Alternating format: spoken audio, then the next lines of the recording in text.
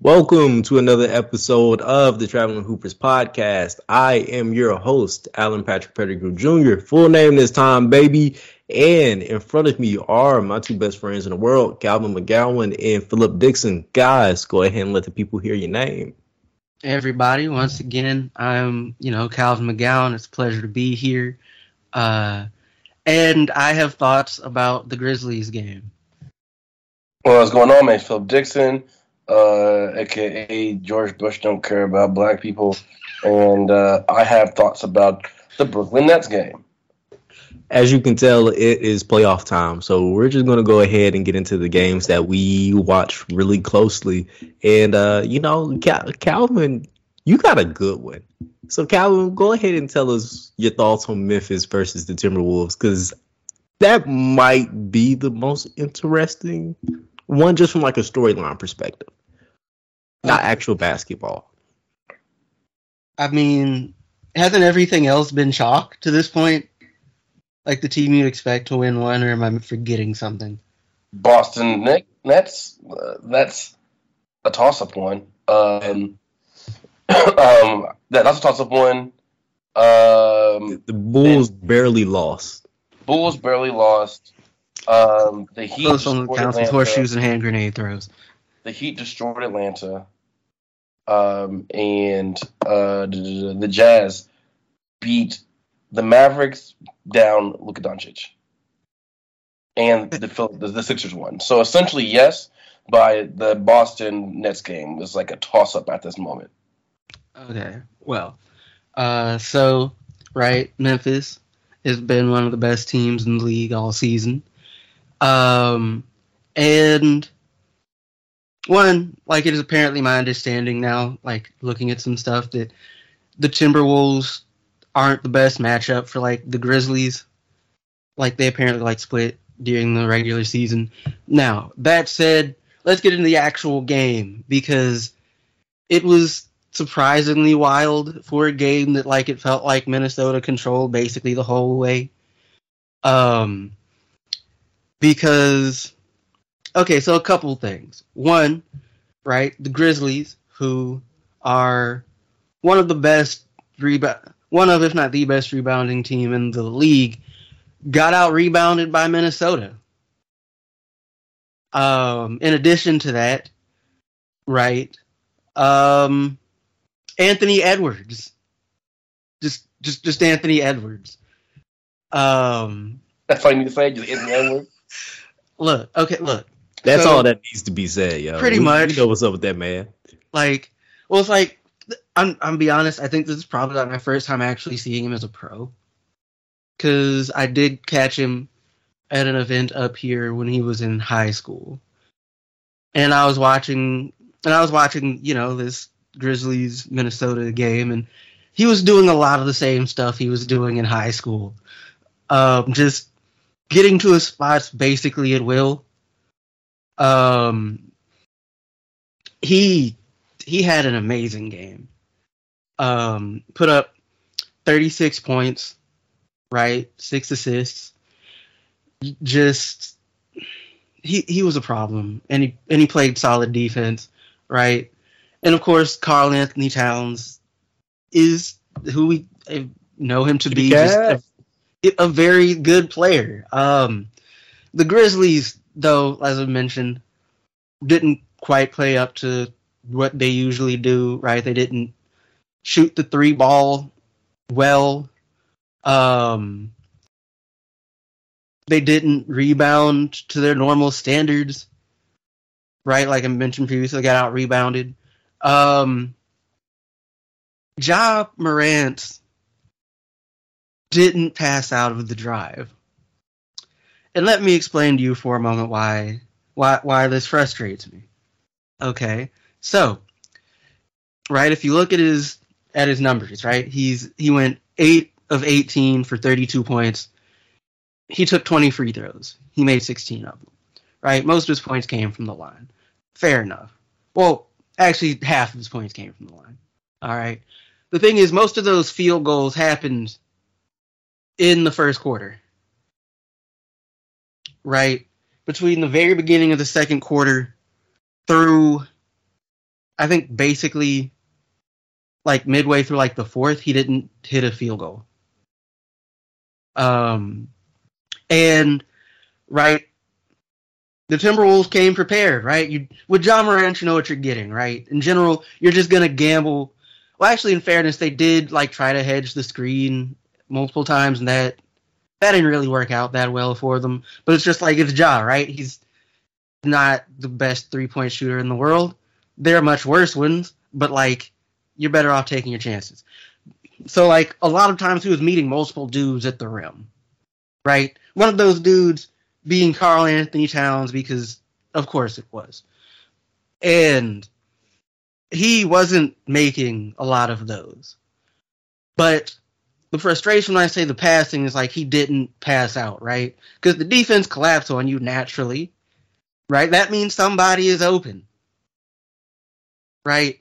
And Morant is a very good passer. Like, we know this, but he didn't pass out of the drive, I don't think, at any point in the game. Right? And it's not like his teammates were playing poorly, right? Dylan Brooks, 7 of 14 for 24 points, 3 of 4 from deep. Bane, 17 points, 6 of 15. Brandon Clark, 6 of 7 for 13 points and 12 rebounds. Side note, Adams was complete, like, might as well have not been there. Now that I'm thinking about it. Question. Okay. Don't you think this could also just have something to do with the fact that this is Morant's first time really seeing NBA players care? Like, honestly, like, playoff-wise. I mean, really, a solid team actually care. Defensively, lock in on the half court. Because, generally speaking, like Ja, whatever. In the regular season, he gets a lot of his points in transition and from non-help side defense and, from being all acrobatic and things around the rim.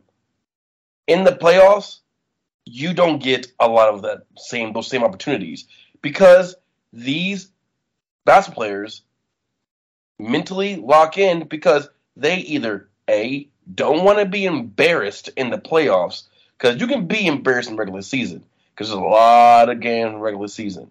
The playoffs, you're not trying to get embarrassed because everybody's watching your game.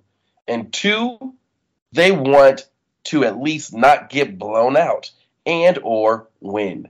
So this is Ja Morant's real first time going into the playoffs with something like this with a decent team. I think that has something to do with also with it being game 1. I kind of disagree. Like, it's not like he hasn't seen this type of stuff at all before. Like, in the Celtics game that the Grizzlies played, I think back in like January, I don't remember exactly, that I sat and watched. It's kind of similar stuff, little different because he tried to take like 9 threes in the first quarter. But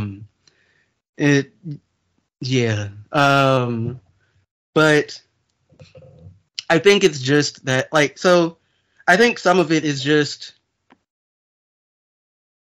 I think on some level I assume it's him feeling like a pressure to perform, right? Which forcing stuff a little bit more than he needs to.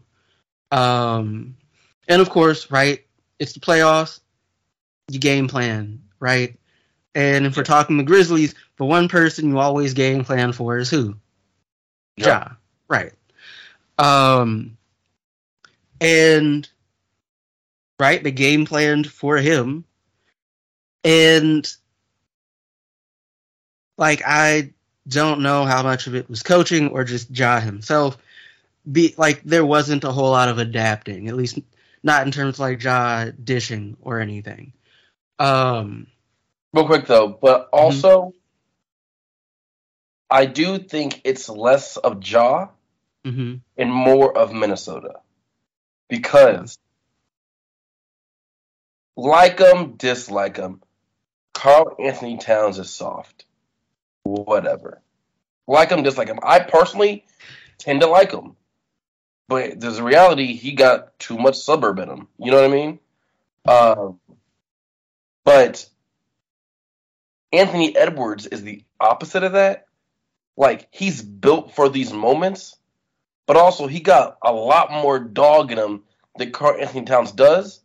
But they affect each other in a non-toxic way, unlike Jimmy Butler. You know what I mean? So, like, they flow off each other a lot better personality-wise. But which is gonna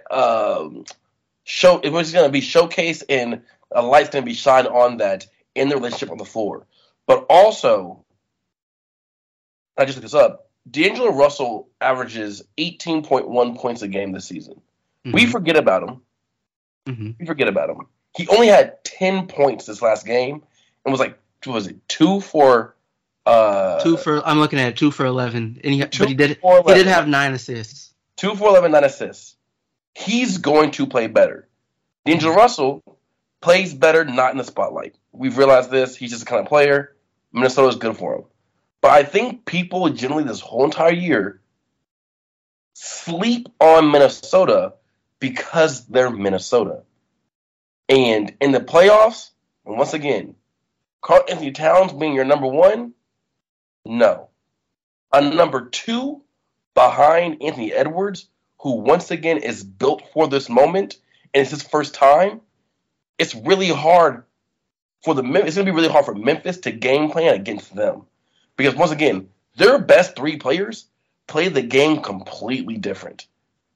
Karl Anthony Towns, Anthony Edwards, D'Angelo Russell don't play basketball at all the exact same way, but they're all pretty good at exactly what they do.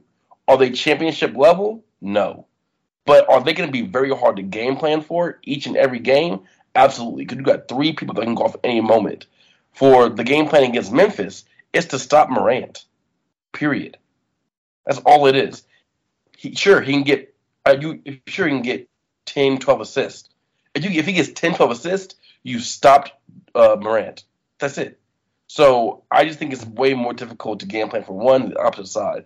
I still have Memphis winning, but I do think that this is going to go, the length of the series. So, it's here's the thing, though, right? One of the things, in addition to, like you said, Russell didn't score like that. Towns played a really good game. Was that, Jaden McDaniels had 15 and 7 off the bench for Minnesota, right? Beasley put up 23.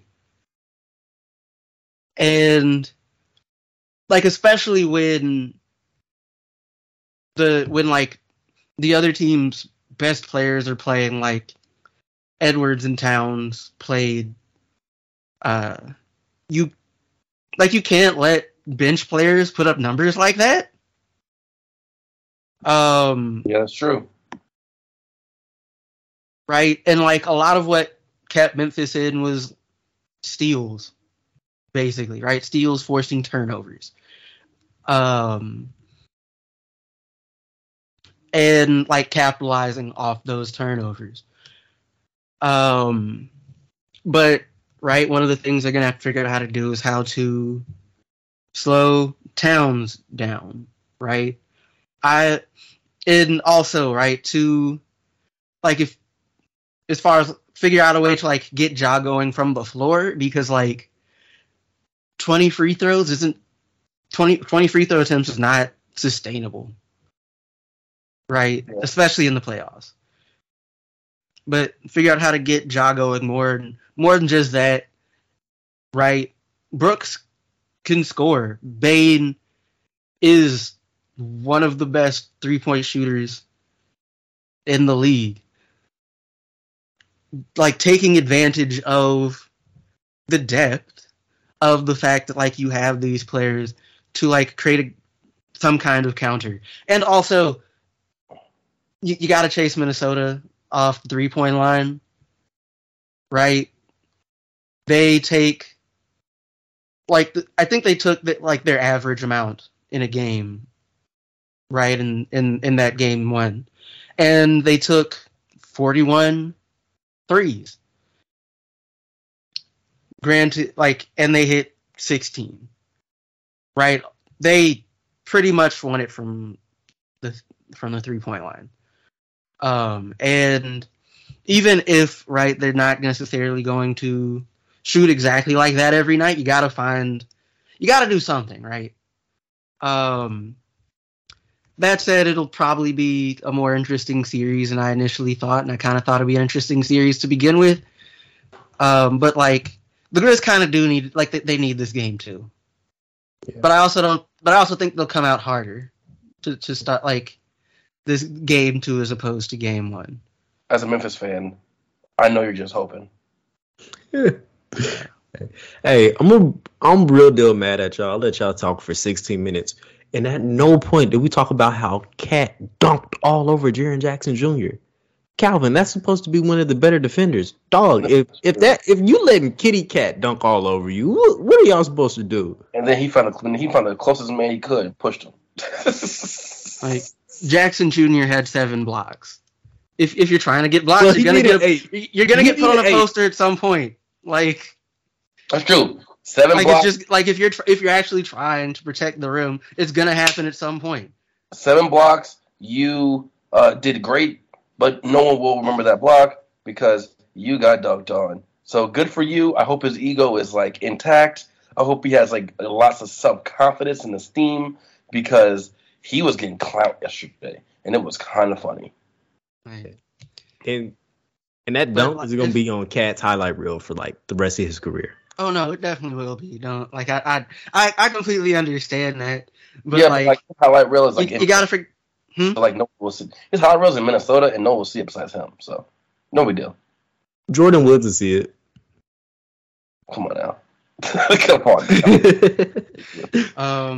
This guy's ridiculous. But yes, also something I noticed: Jaren Jackson Jr. has 2 or 3 different shooting motions.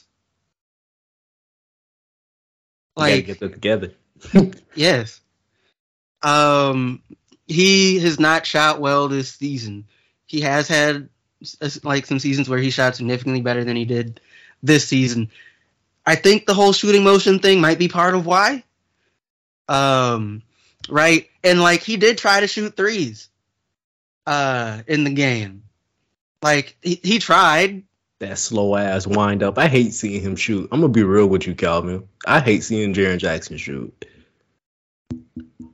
I'll give you that. It's not pretty. If he wasn't 6'11", we would all be like, "Ooh, you gotta put that ball on the ground." So no. He was 0 for 5 from the arc. Remember Kevin Martin? No, you know how Kevin Martin's shot was kind of quick though. He could get it off fast. This is more like Charles Barkley swing. It's ugly and it's slow. It's it's super deliberate. It's like a counter. Bro. It was he figured out. It was he started shooting threes when he was 10 and just never adapted the form, and no one bothered to teach him the proper technique. Yeah. And NBA threes. This wasn't a high school kid trying to throw it up. He was shooting from deep, and it's just oh, you got he clearly doesn't need to use this motion at all. Jaren Jackson, I kind of hope you hear this podcast. I mean, Jaren Jackson Jr., I hope you hear this podcast because your dad had a strap. Maybe y'all got to work out in the off season to fix that because it ain't looking good for you, big dog. But it'll be a fun series. Jenkins is supposed to be a good coach. We'll get to see how that works. This is if you want to test a good coach, the playoffs are really the time to do it. Definitely, we're talking about X's and O's, game adjustments and such. That kind of stuff that coaches get remembered for much more than the daily thing of developing players and game plans over a season.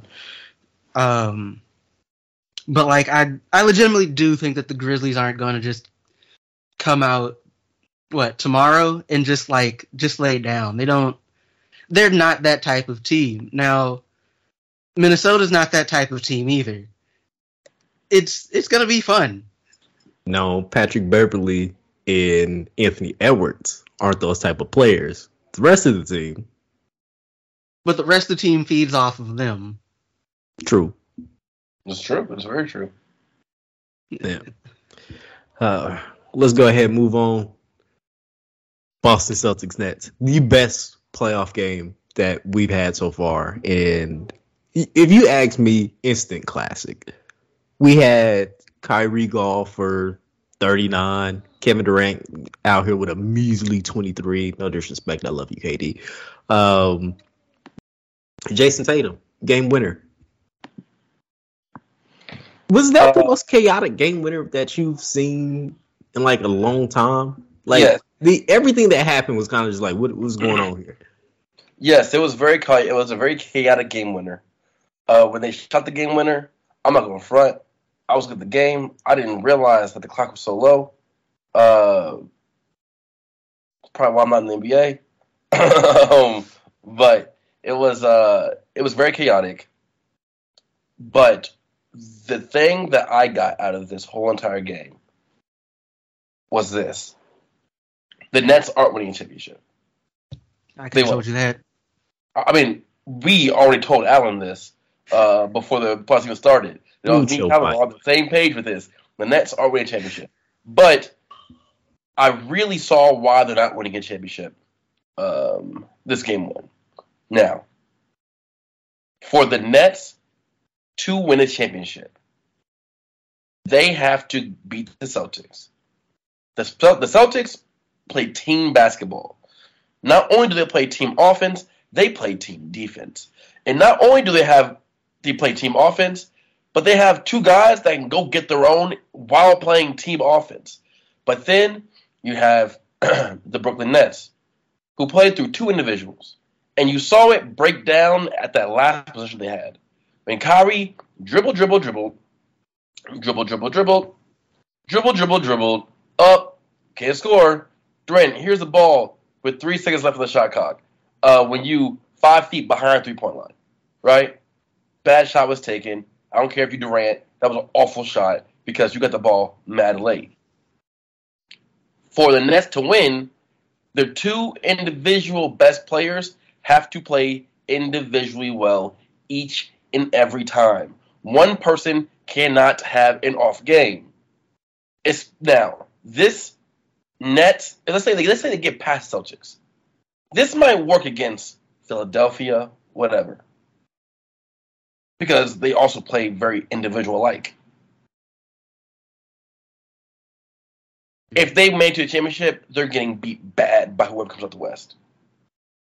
They're getting spanked by Golden State. They're getting spanked by Phoenix. They're getting spanked because those teams play very, very good team defense and have, top 10, 15 individual players in the league. If you have trouble getting past the Boston Celtics, who are really, really good at what they do, you won't win a championship. Is what it is. This game just showcased me that their individual basketball won't win a championship. It is what it is. And, it was that whole entire thought process was showcased this very first game. I would just like to throw out there, even though I did not witness this game, that their only 2 point guards are both coming off the bench. I just want to throw that out there because I just want to remind everybody that Kyrie's not a point guard. Yeah, you don't need these other two dudes handing the ball come up court. And listen, this whole game just solidified in my eyes, excuse me. I like Jason. I hate Durant. I don't hate him, but I just like him as whatever. I dislike Kyrie. I really appreciate Jason Tatum though, and I really appreciate Jaylen Brown and Marcus Smart. Just saying. But yeah, this game was crazy. Yeah. I think you guys are correct in your assumptions that the Nets probably won't win a championship. For them to win a championship, with the tools that they have right now, for them to win the championship, they would have to have like a top 3, top 5 coach. Somebody that is going to recognize that when we're talking about a last possession, Kyrie does not need to start off with the ball. He is the greatest safety valve I've seen in basketball. Like since 2008, I cannot think of a number 2 option that if you give them the ball with 5 seconds, they're going to make something happen. Like he is the king of making difficult shots. He can create his own space. But if you give him the ball at the top of the key, no, and everybody knows what he is about to do, all they're going to do is just like help. And Kyrie's like 6'2" at the end of the day. There's only so much he can do if he doesn't just automatically get past his defender. Like, he needs to be the one that's off ball. And Kevin Durant does not need to be looked at as like a second option. Like, I think that play. But granted, I think that was just because of this game. That was just with this game because Durant wasn't playing as well as Kyrie. So I think that's the kind of thing you adjust game to game. Granted, I wouldn't because of the reasons you just mentioned. But also, when Kyrie got stuck, they double teamed him. Kyrie got stuck and shoot the ball. He's still 6'3", so it's easier. It's much more difficult for him to take a hard shot or a bad shot. Durant's gonna just look over everybody and just do a turnaround jumper. You know what I mean?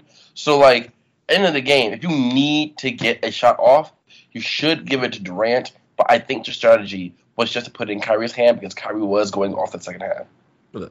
I get that you feed the hot hand, but Kevin Durant was getting double teamed or they were sending like a hard help defender the entire game every time he touched the ball.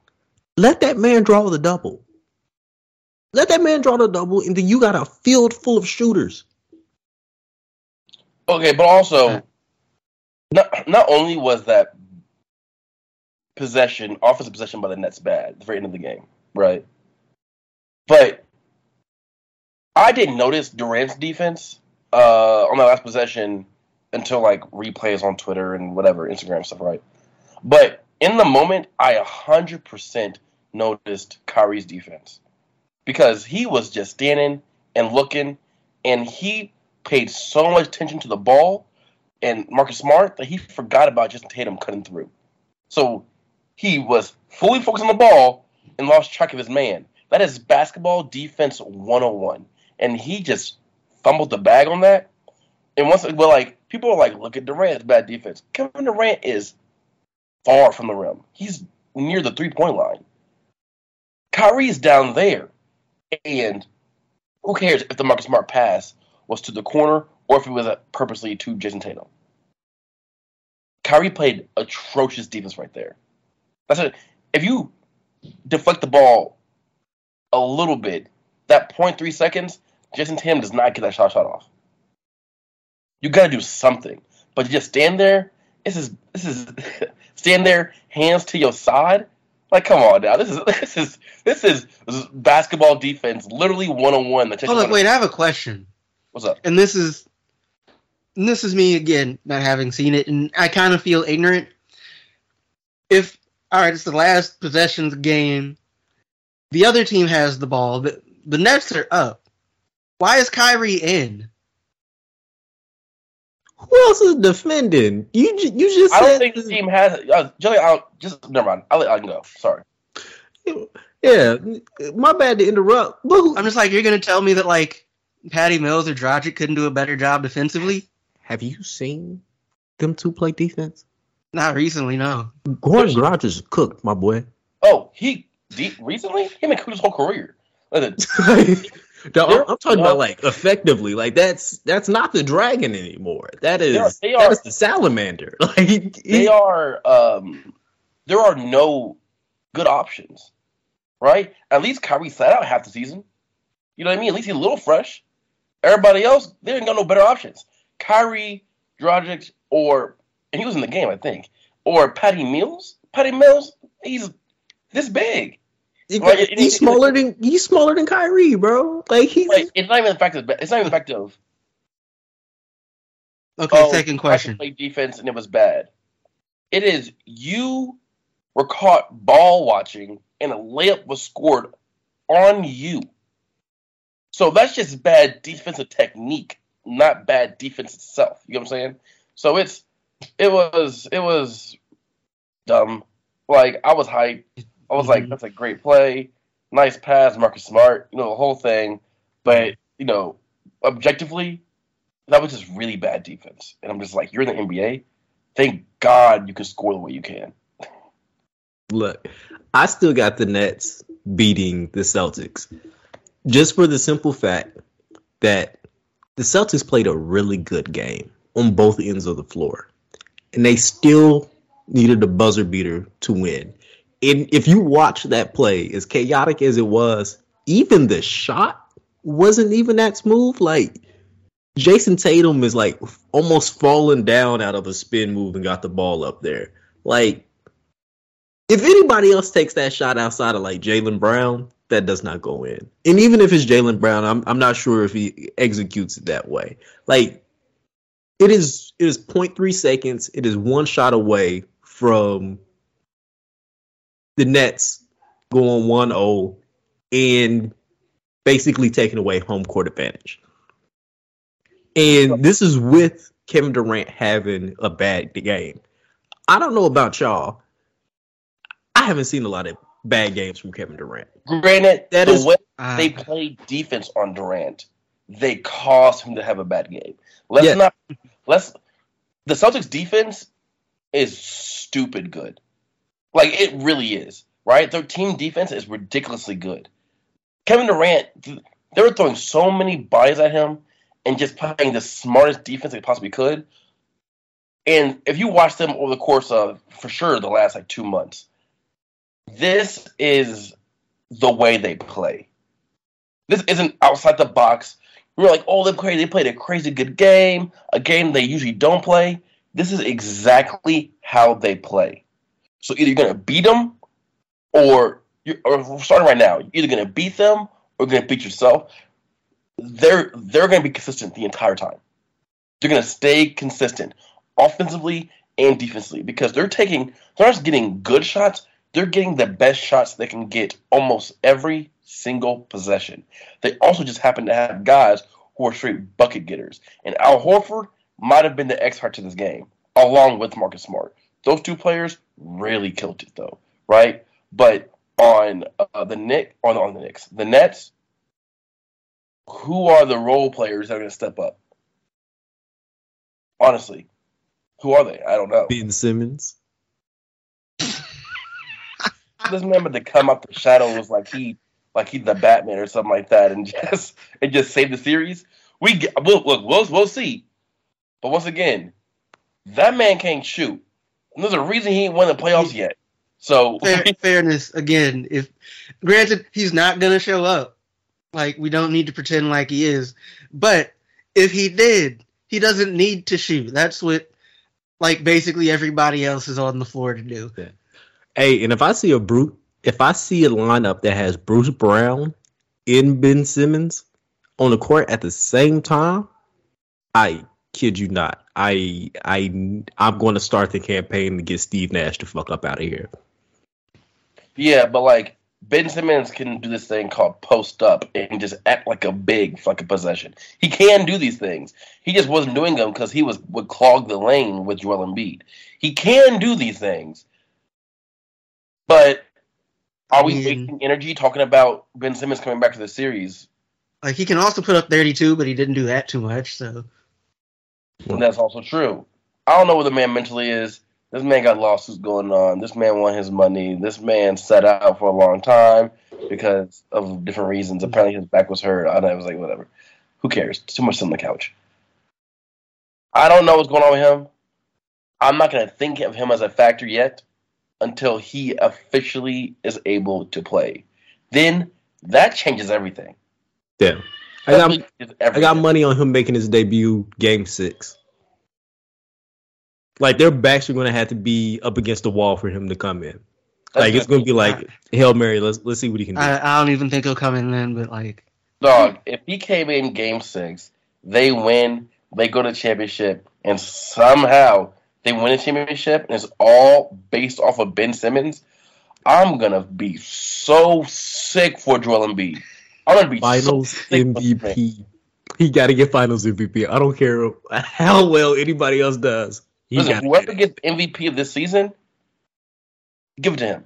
That would be the most, that's like the Paul Pierce wheelchair coming back moment, but steroided up to the 100th degree. That is that would be one of the craziest storylines in sports history. It really would. But it won't happen because it's Ben Simmons, and I like Ben Simmons, but sometimes the dude's just soft. Side note, because you mentioned how seeing Durant play bad games, the only time I can really think of was a series he played back when he was in OKC against the Grizzlies, and Tony Allen was on him. He put up numbers, but he took a crap ton of shots to get them, and that was all. And then we couldn't close. Was Jorger the coach then? I'm pretty sure he was. I blame him. But also Durant didn't play well when they lost to the Warriors in the Western Conference Finals the year before he left. The year when they were playing the Warriors, the year before Durant left, the last year of the OKC, he did not play well at the end of games. But we have not seen that for years. Yeah. And the crazy thing about it, that was almost a decade ago. That's kind of mind-boggling. But we haven't seen that for years. But I think you have to give credit where credit's due to the Boston Celtics. Oh, you have but to. On ESPN, they're not. On Fox 1, they're not. And they won't be. But that's not what they do. It's not bring the numbers up, right? But the Boston Celtics really played good basketball. It looked like it was Spurs-esque. It was crazy. But the thing about Durant, if nothing else, is he makes the defense do their jobs. He's not going to do it for them. So he's more than happy to get his little 30 or whatever and go on about his business. You have to make him. You have to make him uncomfortable enough to you have to make him miss the shots, basically. Which either means you have one of the best defenders you could possibly have, or a great game plan, or ideally both. Philip, who's the primary defender on Durant? Because they did such a good job with switching out. I don't think there was one, to the truth. I don't think there was one. I think it was just we gonna defend it by committee? Help defense. It's help defense the entire game. Right? It was help defense the entire game. I don't think there was an actual primary defender on Durant. From what I can remember, at least. Every time I remember it, it was whoever was close to him was guarding him, and then there was somebody else helping in the entire game. The entire game. So good job on the team. Marcus Smart was out there doing the thing too, though. Marcus Smart reminds me of why he's one of my favorite college basketball players of all time. He plays basketball very smart, right? But every so often in his NBA career, you've seen him have mental mistakes on the offensive end that are detrimental to the team. Taking shots not to be taken, so on and so forth. You're usually threes. In this game, he did everything perfect. And it was just apropos that he happened to make that last pass. It just kind of fit in line with what the game was adding, what the game was having in his line of work. You know what I mean? It was pretty ridiculous, to the truth. Yeah. No, we go. I think that's going to be the best series. I think everybody else's series is going to be. The Grizzlies is the only one I think is going to be able to match in the back and forth. I can agree with that. Yeah, everything else is more straightforward, at least right now. Yeah, well, let's talk about a series that, as much as we think is straightforward, it does not look like it's going to be, bro. And that is Milwaukee and the Bulls. After watching the Bucks game, I came away thinking, Giannis is a monster. I already had those thoughts. This man had 20 and 10 at half. Actually, he had 24 and 12 at halftime and finished the game with 27 points and 16 rebounds. But no, I was talking to my little brother about shout out to Perko. Go listen to his music. I was talking to my little Continue. I was talking to my little brother after the game, and we both had like the same thing. There's nothing you can do with Giannis physically. Like, there is no amount of bodies, there is no amount of defensive pressure. Like, the Bulls double teaming him in the post was laughable. Like, there was one point where he like threw up a floater, he missed it, and then he caught a putback over 3 dudes. And like, Giannis drew so much attention in that game that I can't tell you what anybody else did. Brook Lopez had 18, Drew Holiday had 15, Chris Middleton had 11, Bobby Portis had 10. I can't tell you how they got their buckets. I can't. Like, I couldn't keep my eyes off Giannis for the most part. But you can really tell when Giannis isn't in like full God mode. They got to be worried about the Bulls. Like, there was a point where it looked like the Bucks were going to run away with the game. And like 2 minutes later, they just ate up like a 12-point lead. And the entire second half, it was extremely close. They were going back and forth. And that's kind of the thing when they like figured out how to slow Giannis down, which, again, I can't tell you how they did it. He still looked like a physical monster out there. And everybody just had like solid games.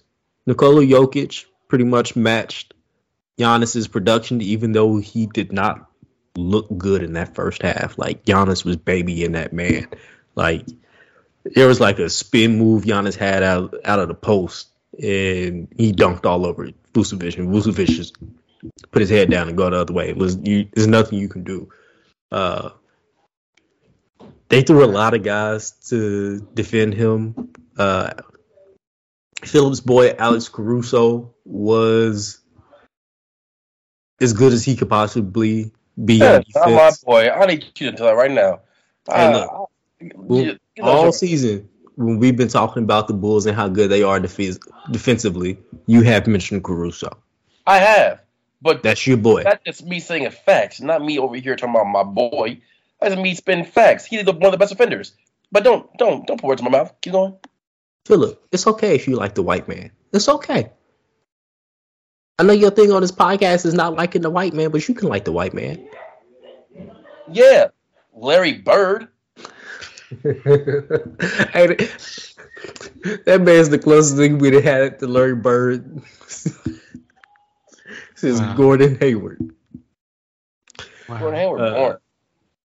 You said what? Gordon Hayward's born. Yes. But he was the best thing we had since Larry Bird for the white people. But that's besides the point. Kobe White came in, had a really solid game. You know, big 6'5", quick dude, and that's exactly what he did. That's how he scored. But no, this is going to be one of... As good as this series is going to be between these two teams, it is going to also be the most boring. Like, there's no one on... Outside of their main guys, DeMar DeRozan and Giannis, there are no guys that can really, like, make big highlight plays that are going to have, like, a memorable moment. Like, I do not know who, outside of Zach LaVine, who was in, like, the worst foul trouble, like, I've ever seen of a dude who doesn't exactly play high-level defense. Like, he had, like, 4 fouls by halftime. Like, it was rough for him the entire game. But, no, it was, like, piss-poor production from everybody. And that's just because, like, both teams play really good defense.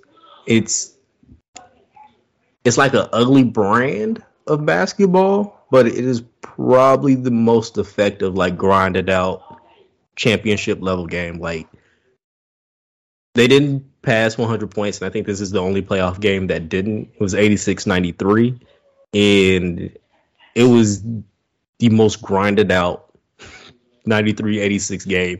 Like this looks like old NBA basketball. Like everybody's operating from the mid range or in the paint. There's not a lot of 3-point shooters, especially not in this game.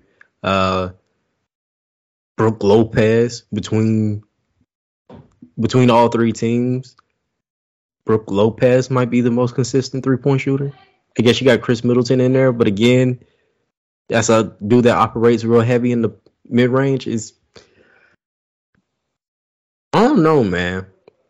I mean, this is gonna be a tight one. This could go 6 games, like real easy. I think he's gonna go 5. I really do. I think he's gonna go 5. I think this is gonna go 5.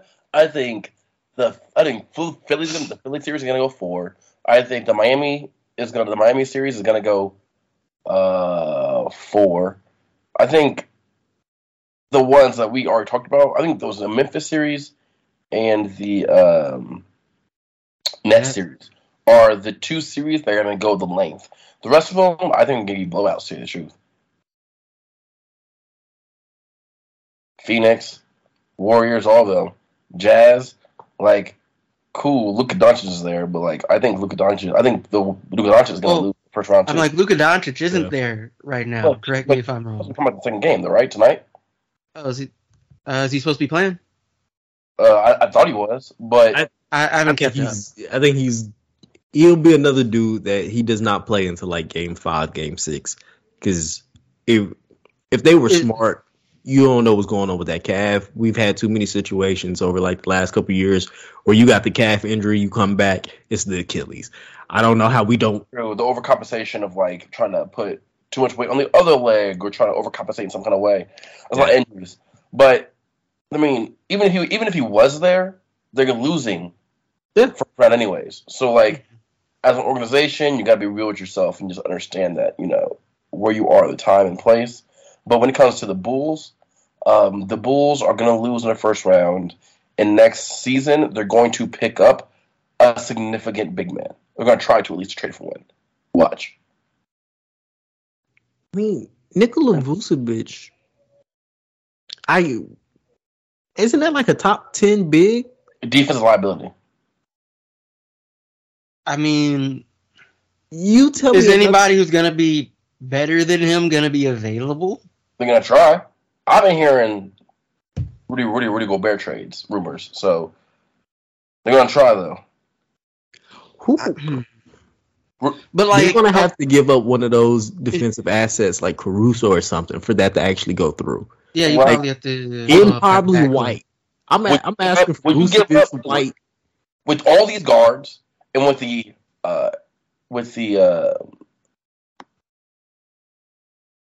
resurgence with the rise of Ayo, right? Yeah. You can give up Kobe Wright, and because if you have a healthy Ayo, Caruso, Lonzo in the backcourt with Zach LaVine, like, you're fine. You know what I mean? Like, you're generally speaking, you're fine. You can give up Kobe White, Vucevic. I would easily give up Kobe White and Vucevic for Rudy Gobert, because if the Jazz don't win this year, which they won't, they're going to have to make a significant change. They made a change with Joe Ingles, right? But like they did that when he was injured, whatever. They're going to have to make a significant change. And Jordan Clarkson, replacing him with somebody, is not significant enough. Their main issues prior to this year have been with Rudy Gobert. If I was them, I would legit get rid of him. Perimeter defense, man. That's why I think Caruso needs to be their first trade target if they're trying to make a move with the Bulls. Yeah, but Kobe White's an all-around better player. And he's only in his second, third year. So, like, here would be the problem, though. Okay, because you trade Gobert, right, hypothetically, for Vucevic. And now you have a team that the problem with their defense is that it was entirely dependent on one dude. And that dude is no longer there and you replace him with somebody who's objectively a much worse defender. And you still haven't addressed the reasons why you were dependent on him as your sole source of defense. I think that if you take him out, their whole way of offense and the way of playing changes drastically. Like, everything changes drastically once he leaves. Because offensively, he makes you play a certain way. Defensively, he makes you play a certain way. Well, here's the thing. Here's the reason they play. Correct me if I'm wrong. I'm sorry, but like the reason they play the way they do, defensively, right? It's not like fairness, right? You do have to account for Gobert not being the fastest dude in the world, but like correct me if I'm wrong. Their defense is largely predicated on funneling dudes ultimately to Gobert. All right, yeah. So like. And part of that is, like, at this point, the guards aren't great defenders. Like, your perimeter dudes aren't great defenders. So, like... Wait, question. Do we know they're not great defenders? Or do we just see them in a specific scheme they've been putting out there for years? Keep in mind, I would assume that, like... And, like, I'm probably a little bit off on this, that, like, Conley would be one of your better defenders. And he's not the defender he used to be. And like Donovan Mitchell is not a particularly good defender. Like, he gives effort. I'm not going to say he's awful. He's not Kyrie, but you're not stopping anybody with these guys, right? You're basically going to, on some level, redo the experiment going on with the Nets. All offense, no defense. Because no one's stopping anybody. Granted, so two things. One, Kobe, let's say Kobe White, for example. Mm-hmm. His defense is not like that bad. It hasn't been. There's been many times this year, specifically, especially when he came back from being hurt after like a month or two, whatever it was, right? Mm-hmm. Early in the season, that it was notable. Like, look at Kobe White working hard on both ends of the floor and playing defense on both ends of the floor, right? But you're going to get lost in the shuffle when you're playing next to, at the time, healthy Caruso and healthy Lonzo, right? Mm-hmm. Whose defense are like their bread and butter, essentially. Mm-hmm. But I don't have the stats. Defensive stats for Donovan Mitchell specifically, but I'm not sure how much we, as the viewing public, should judge players who play with Gobert defensively, because that is a whole entire scheme. Their scheme is centered around Rudy Gobert defensively. Offensively, they ain't do a whole entire thing. Donovan Mitchell put up shots because you can't do anything offensively centered around Rudy Gobert. We know that. If you watch them at all, you know that too, right? Mm-hmm. But defensively, if it's all I gotta do is feed them to the lane, and Rudy Gobert is gonna block it or make them shoot a really hard shot, mentally you're not gonna play as hard a defense as you could. Because you know that you have an anchor on the back end that it's a failsafe. You know what I mean? So I'm not sure how strongly we should judge these players defensively. Now, granted, Mitchell himself, like stature-wise, he's not really built for defense. It's not really like good defensively. He's not built to have like a good defensive presence, right? He's not that tall. He just happens to be athletic and really quick for the offensive end of the court. But all the other players around him, right, the role players, they focus on Rudy Gobert and just lean it towards him. But obviously, if Rudy Gobert goes, they're not going to just leave it at that, right? If he goes, he's got money. They got lots of cap space to do a lot of different things, right? So there'll be other people coming along with that, other shifts, personnel, so on and so forth.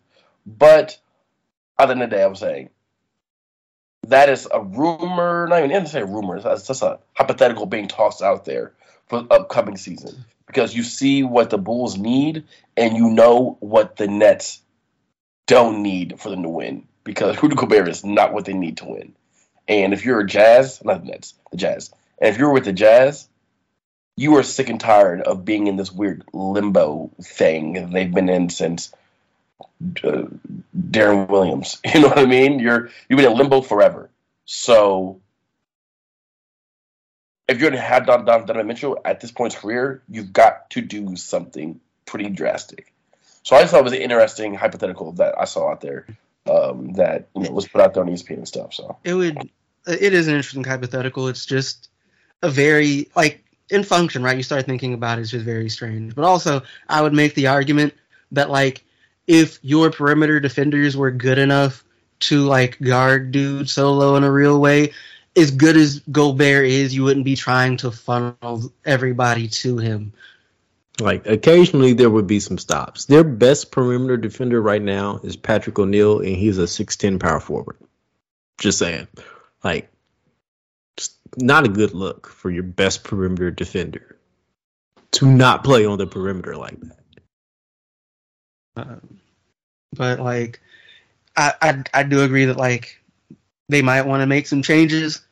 But if I might throw a hesitation outside of the fact, right, that I'm pretty sure that it's been my understanding that Gobert and Mitchell don't like each other like that, or at least folks don't like Gobert as a person. That it's from a just basketball standpoint, the issue you would have is the GM of the Jazz is that you can make changes, but there is a decent chance, as much as in limbo there's a decent chance that any changes you make them worse. The way they are currently set up. And if you can eat that is fine. But if that's the case, you probably just want to blow the whole thing up anyway. I say the Nets go for it. No. I'm going to say no. We're trading Drummond. We're trading no. Goran Dragic, Patty Mills, and our 2030 first round pick. Oh my goodness. I don't know. Hypothetically trying to make this work. Please right, don't. I would want Seth. I mean, it's going to be hard to make it work anyway. Don't you touch Seth. Seth is here. He's with us. I would need you're going to have to come off of Seth to make it work at all. Then the Jazz just hang up. Mm-hmm. You tried. That's enough, yeah. That's my job. You didn't try very hard. Let's go Bird. I can't imagine Gobert and Ben Simmons on the floor at the same time. Oh, that would not work at all. Yeah, that would make my stomach hurt. I'm literally queasy thinking about it. But any more games? None worth talking about. Sure, let's real. Because we could talk about Miami, Atlanta. Man, Trae Young had 8 points. He looked like a boy. Wait, for real? Yeah, he looked like a boy. It was embarrassing. They got demolished. It was crazy. But, if you want to trash Trae Young, if you're a Knicks fan and want to do that, then go ahead. But, I don't care to do that. I'm not going to lie to you. I don't care to do that. I don't find it necessary. I don't find it entertaining, right? Trae Young is a little man who shoots a lot of threes. He got shut down, period. He was 1 of 12. Good God.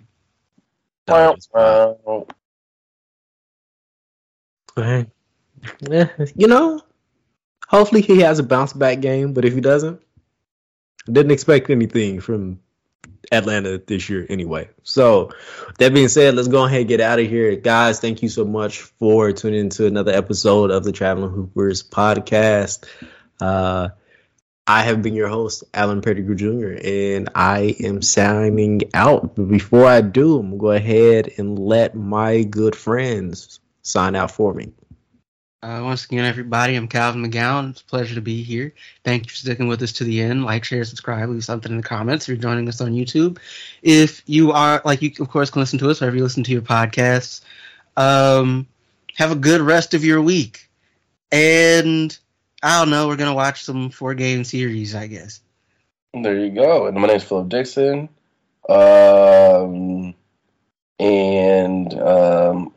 Thank you. Wow. And don't forget to go in the comments and go to our Patreon. We have a few different deals out here. You can get a lot of our content a day early by doing our $5 selection. If you are a parent trying to get some recruiting information, you can go ahead and use the $20 function. You can get in contact with me and some of my scouting friends to go ahead and get your kid evaluated and possibly even find the best track for schools for him to go to. And if you're a college coach, that $100 thing is calling your name. We are coming out very soon with our first drop of well over 100 players where we will be evaluating them, having all of our game notes, and much more information that comes with that as well. I got to have Calvin help me out a little bit more with the badge system, but that will be coming out at the end of this month. Thank you for tuning in. See you guys.